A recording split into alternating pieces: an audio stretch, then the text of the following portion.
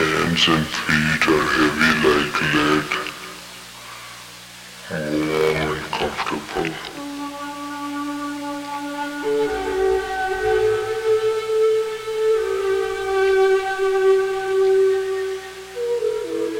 My hands and feet are heavy like lead, and warm and comfortable.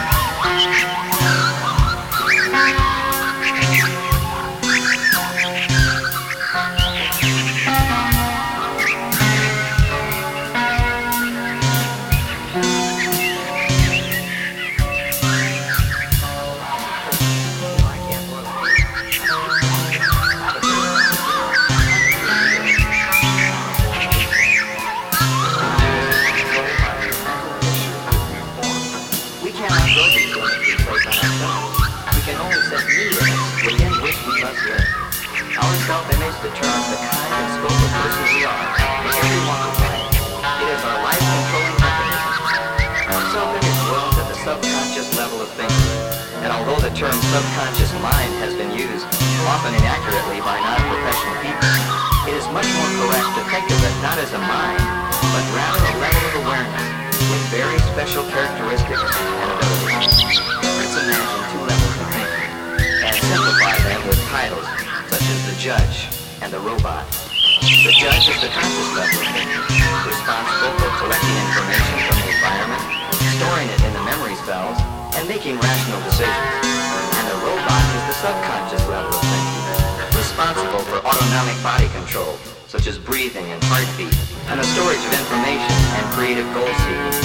This subconscious activity can be compared to a robot autopilot, like that on an aircraft or a space vehicle, or a homing torpedo, which can be programmed in advance to seek a target, making onboard course corrections on the way.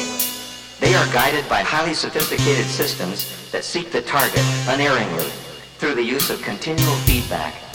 The human brain operates in much the same way, but is far more marvelous and complex than any system man or woman could ever invent. Let's look at the relationship of the conscious judge level and the subconscious robot level of thinking.